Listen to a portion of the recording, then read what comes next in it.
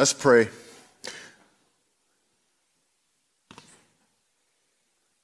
Father, we thank you for this day.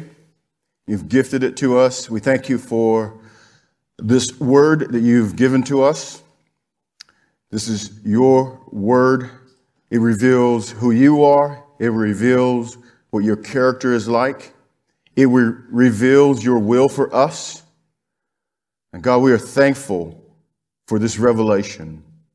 And so, Father, we ask that in the moments that we have together this morning, on the day that you've gifted to us, with the words that you've given to us, God, that we would leave here with everything that you intend for us to understand about this word. And lastly, Lord, we give you thanks for Jesus Christ, your Son, our Savior, who shed his blood for our sins, that we might be forgiven. It's in his name that we pray. Amen. Amen. Well, good morning, Sower Church. Some of you are awake this morning. Welcome to Sower Church. If this is your first time, I haven't met you, my name's Dan. We're glad you're here. We hope that we can get connected with you and learn a little bit about your story, how God is working in your life, and what drew you here. And so we're glad that you're here. Church, this morning, my question for you is this: what are you looking for?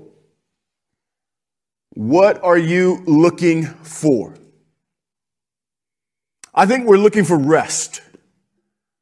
And by rest, I mean assurance and peace.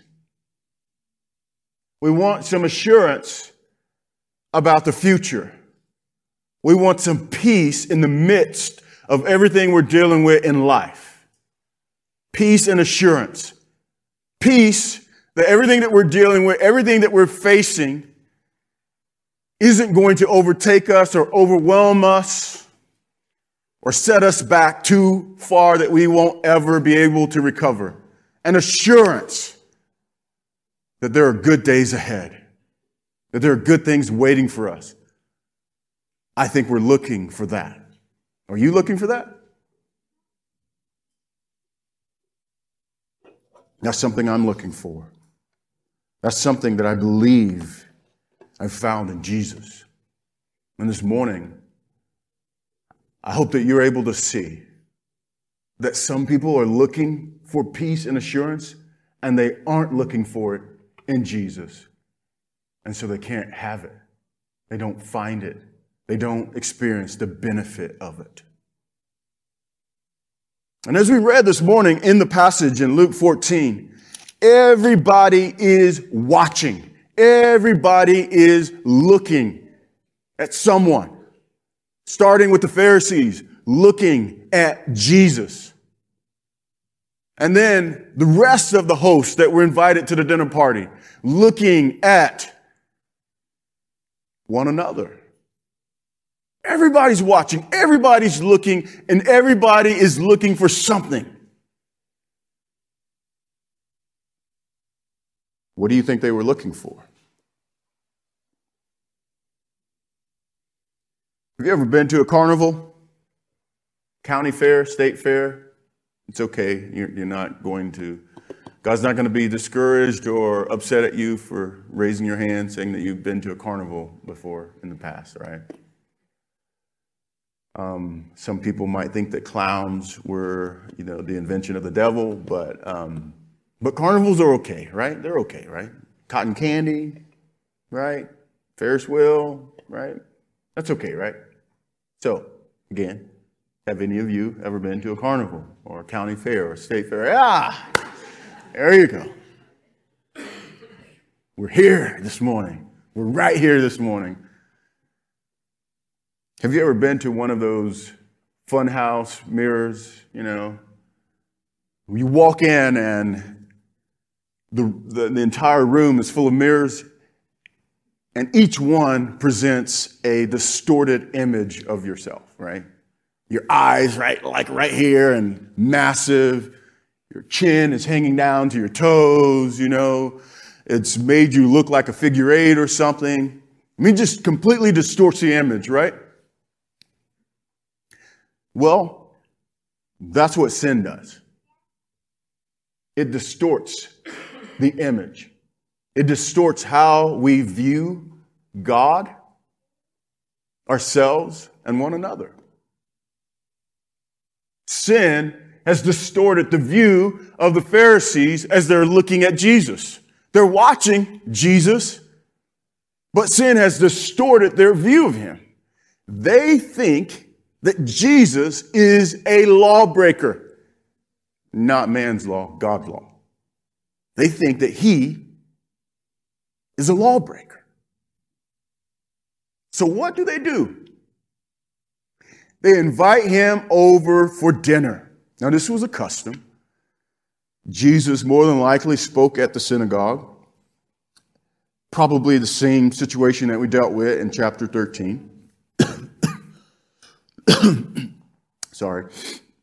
So it was a custom for the ruler of the synagogue to have over for dinner the one who spoke at the synagogue that day. If a guest came and taught at the synagogue, he would be invited over to the house of the ruler of the synagogue. And they would have a dinner. And so the ruler of the synagogue, a Pharisee, invites Jesus over, invites over some more distinguished guests, and then they plant a man there with a medical condition that the scripture calls dropsy. Now, why do we believe that? Well, because the Pharisees, because sin has distorted their view of God and themselves and others, they don't really want to be around people with medical conditions.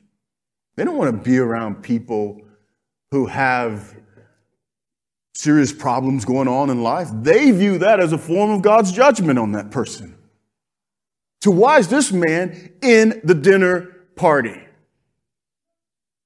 Because they're watching Jesus, and with their distorted view of Jesus, they think that Jesus is a lawbreaker. So they try to set him up. But again, Jesus being the Son of God, dual nature, right? Fully human and fully God. And the two exist in the same person without confusion. So he knows that they're trying to set him up. So the passage says, one Sabbath when he went to dine at the house of the ruler of the Pharisees, they were watching him carefully. And behold, there was a man before him who had dropsy. And Jesus, knowing that they're watching him carefully, responded to the lawyers and the Pharisees, saying, "Is it lawful to heal on the Sabbath or not? Is it a violation of the law of God to heal on the Sabbath or not?" And the Pharisees would say, yes, you should do that on the other days of the week, not on the Sabbath. And sin has so broken them. It has so distorted their view of God that they can't see that the Sabbath is about the ultimate healing for mankind. God healing us from sin that has fractured our relationship to him. And the same sin that fractures our relationships to one another. God giving the true rest. They can't see it. They can't see that Jesus isn't a lawbreaker, and neither does the law of God prevent a person from doing good on the Sabbath. The law of God does not restrict or refrain a person from showing mercy and compassion on the Sabbath. You have fundamentally misunderstood the law of God if you think that way. And why do they think that way? Because they have a distorted view of God, themselves, and others. Because the summary of the same law says that you are to love the Lord your God with all your heart, mind, soul, and strength.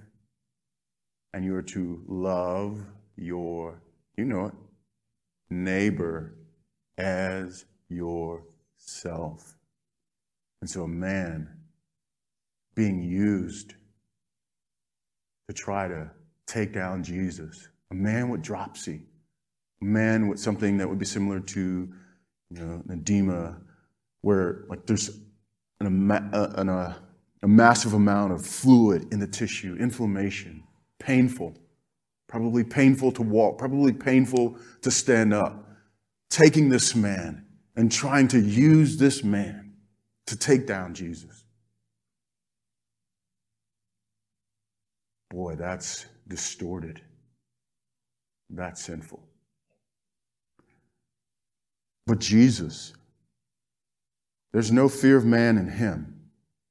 Even though he's an invited guest into this home, even though he knows that these guys are trying to take him down, he will not back down from demonstrating the heart of God, the goodness of God, and the righteousness of God. He won't back down from that. No. He even tries to show mercy to those guys. These same guys who are trying to sabotage him. He does so by asking a question: is it lawful to heal on the Sabbath or not? The question is designed to reset the paradigm of thinking. It's to challenge their accepted and assumed paradigms about the law. It's an act of mercy to unsettle this faulty way of thinking. Is it lawful to heal on the Sabbath?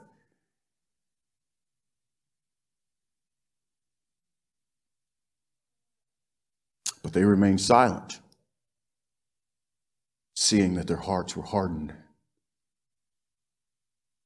and having mercy on the man that they have tried to use in his pain to take him down. It says that Jesus took the man and healed him and sent him away. Again, another act of love and mercy, removing his pain and yet also sending him away so that his healing would no longer be controversy for the rest of the dinner that night.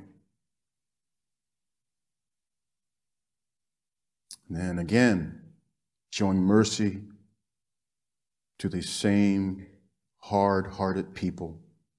He says, which of you, having a son or an ox that has fallen into a well on a Sabbath day, will not immediately pull him out? And they could not reply to these things.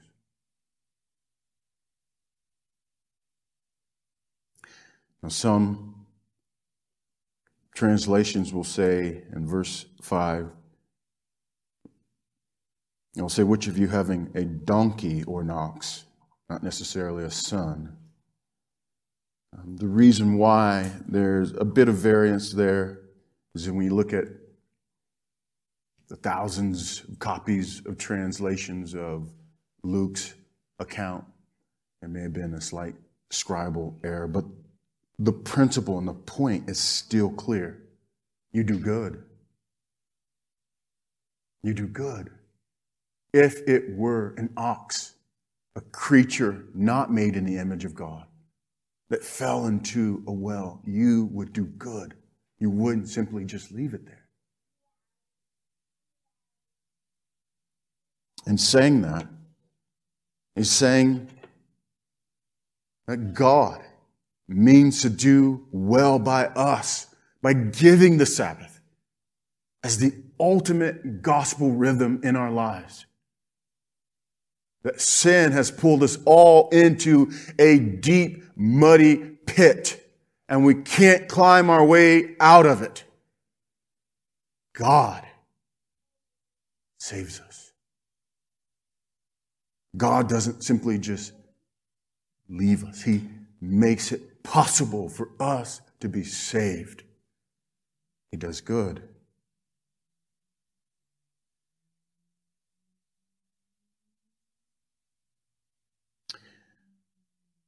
The reason why this is hard for the Pharisees to see it is because the heart and the mind affects everything that we see. The heart and the mind affects everything that you see. It affects everything that I see. And sin has corrupted human nature. That means that our hearts and our minds are bent. They have a bias towards sin and selfishness. And we're not equal to God, so we can't know everything. We can't see everything. We can't anticipate everything. And so we're limited.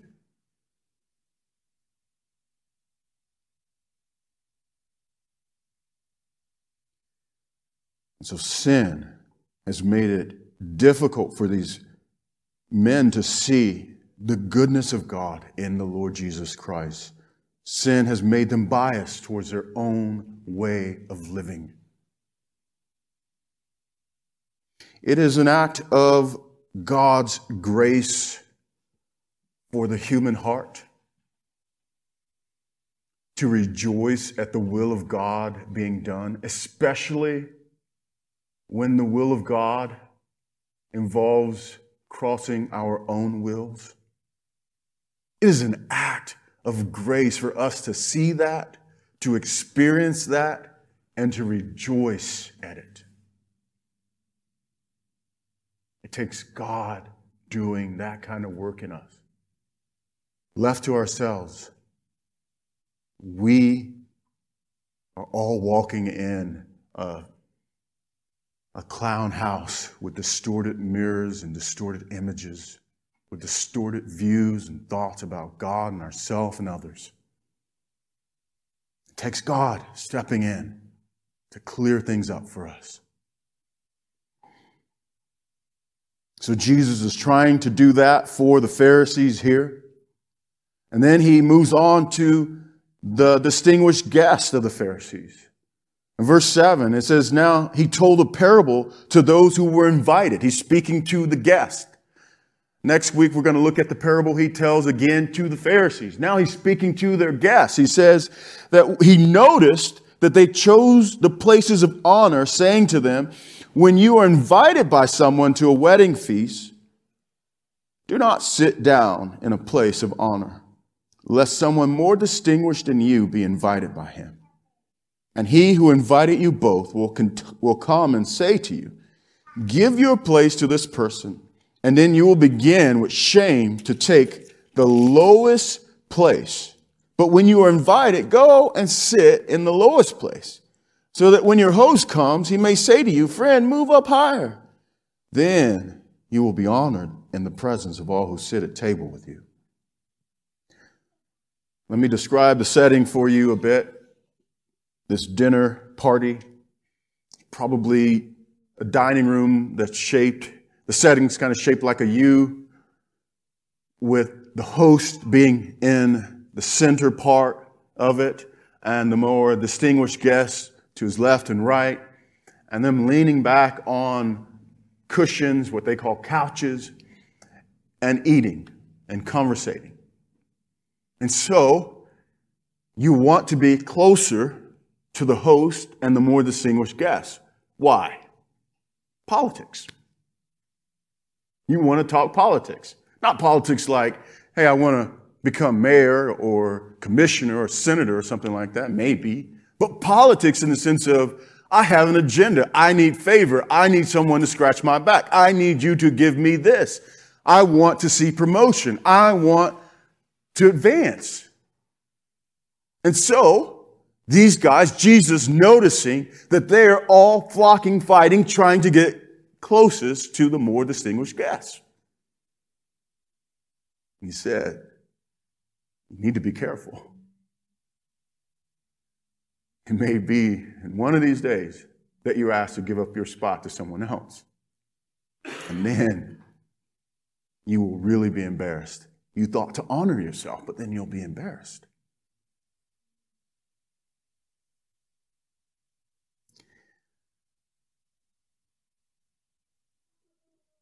The principle here for us is the kingdom of God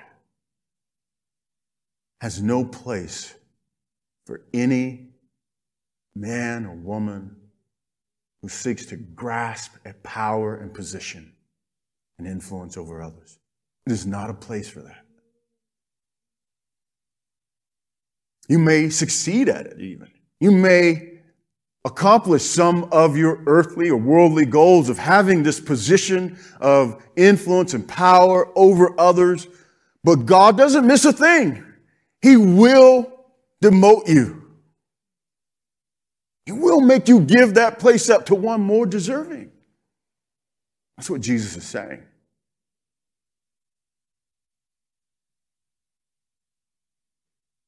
In the case of this story here, looking at the Pharisees and the lawyers,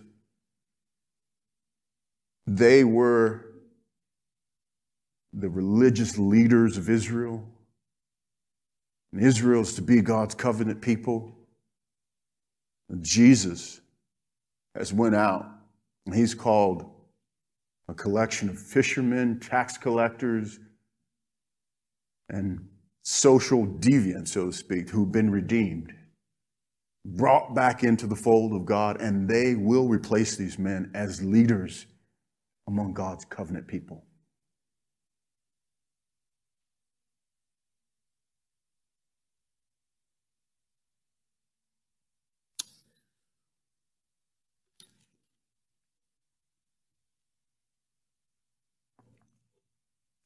God doesn't miss a thing. He didn't miss the fact that those men were trying to use a man with a medical condition against his son. And he won't miss men trying to usurp power over others and misusing that power, being heavy-handed and authoritative in that power. He doesn't miss those things. He is a just God. He heals the man with a medical condition, and at the right time, he will demote the one who has wrongfully promoted himself as an ambassador of his kingdom.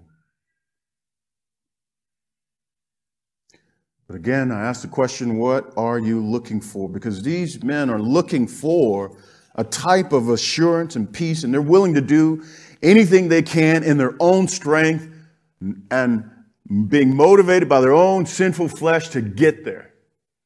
But it won't yield the fruit of peace and assurance. It will never yield it.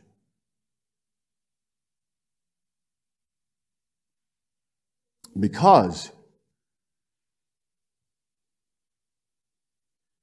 at the root of their drivenness, at the root of their inability to see Jesus correctly, to see others correctly, is pride. Pride. And pride does not yield rest. Pride is the equivalent of looking for a needle among the haystack. You just can't find it. When it comes to rest, you're not going to find it. You'll never have enough. You'll never achieve enough. You'll never accomplish enough. Someone will always threaten your position. Someone will always be a threat to you. Because of pride, you will have no rest. So the rest you're looking for, you can't arrive at it with a heart full of pride.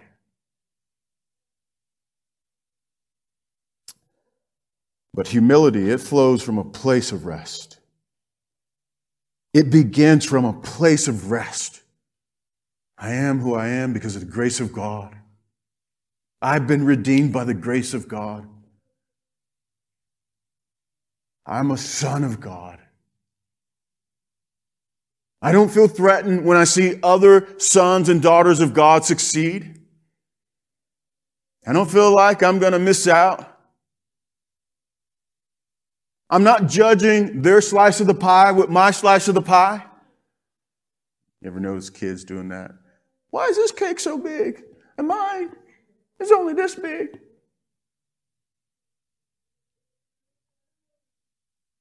Again, the heart and the mind affects how we see everything.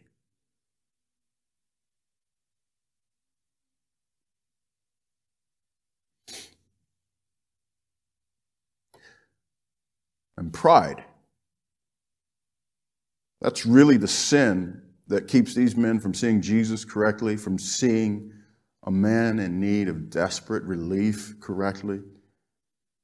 Pride is what is causing them to jockey for position. that sin of pride, that's what keeps them in that deep, muddy pit where peace and assurance is so elusive. Keeps them there.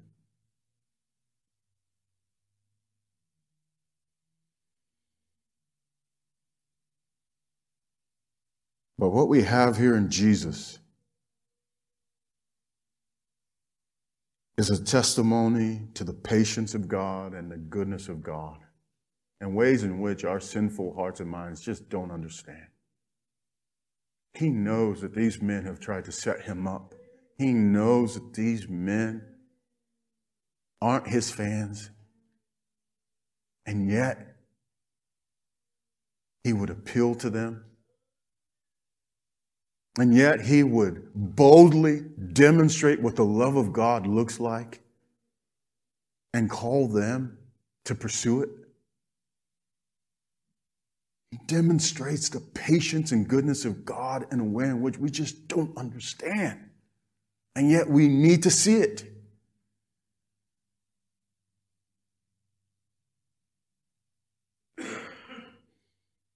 He comes to them. They are the ones in the deep, muddy pit, unable to climb out. He comes to save them, and they won't take his hand. Some of you may be like that right now. You're in a place of sin. You're in a place of, you're not living the way that God would have you to live. Pride would have you try to climb out, try to figure it out your own way. And just when it looks like you've made a little progress, what happens? You fall right back down because you can't climb out of this. You need a Savior.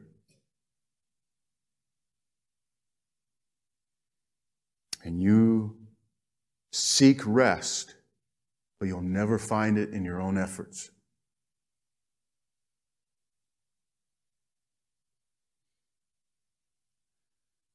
So if you're struggling with secret sin, or if you're struggling with just rebellion towards God, Jesus is the only way you're going to climb out of that. You confess your sin to him. You humble yourself before him. You submit to what his word says, and you'll find that he is able to pull you up and out of that deep, muddy pit. Others of you, you've fallen into that pit because something has happened to you. It wasn't necessarily your fault, but something has happened to you. And the pain is louder in your mind and in your understanding. The pain is louder than the goodness of God. You can't experience the peace of God because you're distracted by the pain and the suffering. Have you ever been in that place before? Hey, we're human. I've been in that place numerous times. It is hard in that place to find rest. But do you know how you get out of that place? You get out of that place by, again, turning to Jesus. Responding by turning to Jesus. We think that we'll get out of that if simply the pain, if it's just removed and if we get the miracle that we have been praying for, that somehow that will get us out of that place and we'll have peace and assurance. No, the peace and the assurance comes from Jesus, even if the circumstances don't change.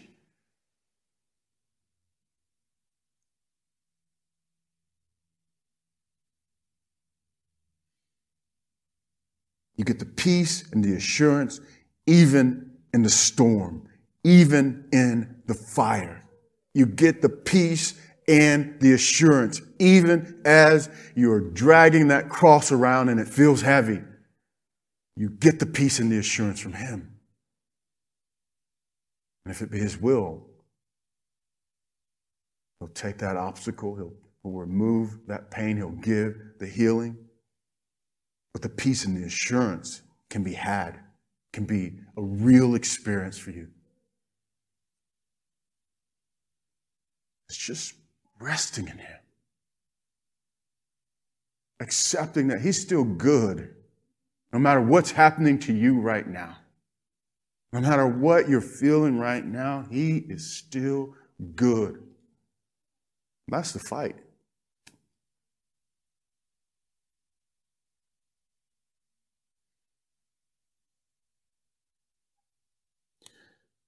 The pain will distract you from his goodness. The adversity will distract you from his goodness. I think it was C.S. Lewis that said that pain was like a megaphone in the ear.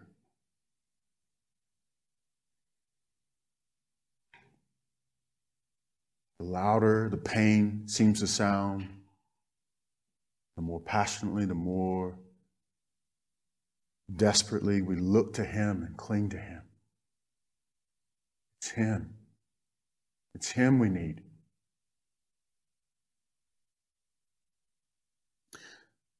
And lastly, some of us, we don't have rest because we secretly desire earthly rewards and promotion. We secretly want that place of prominence.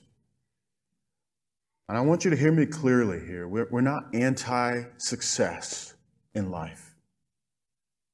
There are many of you in this room who are very talented and gifted and work hard at what you do, and you've earned legitimate success because of your labors.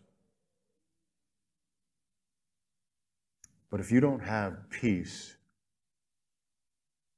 if you don't have a sense of assurance, even with all of your success, the answer isn't more success. It's Jesus. Humility begins from a place of rest in him. Assurance and peace comes from resting in him.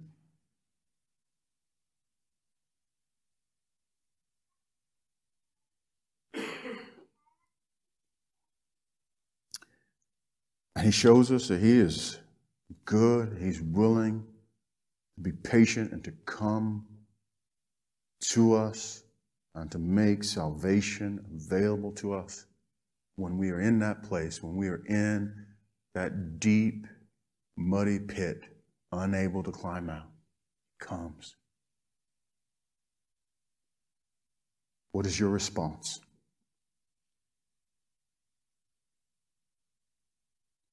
What will be your response? I pray that it is to cry out to him. That it is to look to him and to see a good, loving, and just Savior who has come to give you his peace. So let me leave you with this verse as we close. 1 Peter 5:6. It says, "Humble yourselves, therefore, under the mighty hand of God, so that at the proper time he may exalt you." Brothers and sisters in Christ, there is a heavenly crown and a heavenly name for those who have made Jesus their reward in this life. There is a banquet feast where you will be God's distinguished guest, where all the privileges and all of the blessings of Christ are being distributed to you.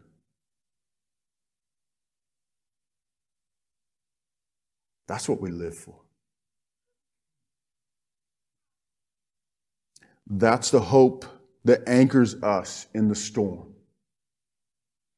That's the peace that keeps us in the face of challenging circumstances and challenging relationships and people.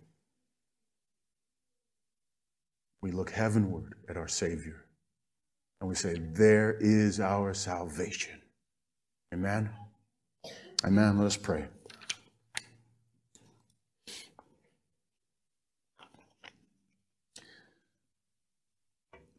Jesus, you gave your life that we might find life in you.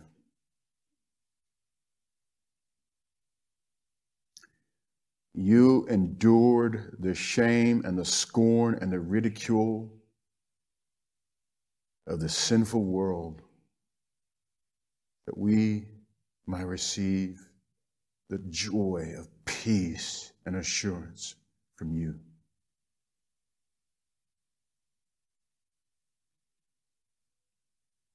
Lord, for those who bow their knee to you, we belong to you.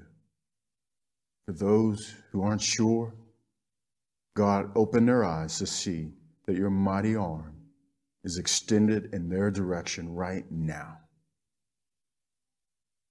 And Lord, do a work of grace in their heart to see it and to cling to it.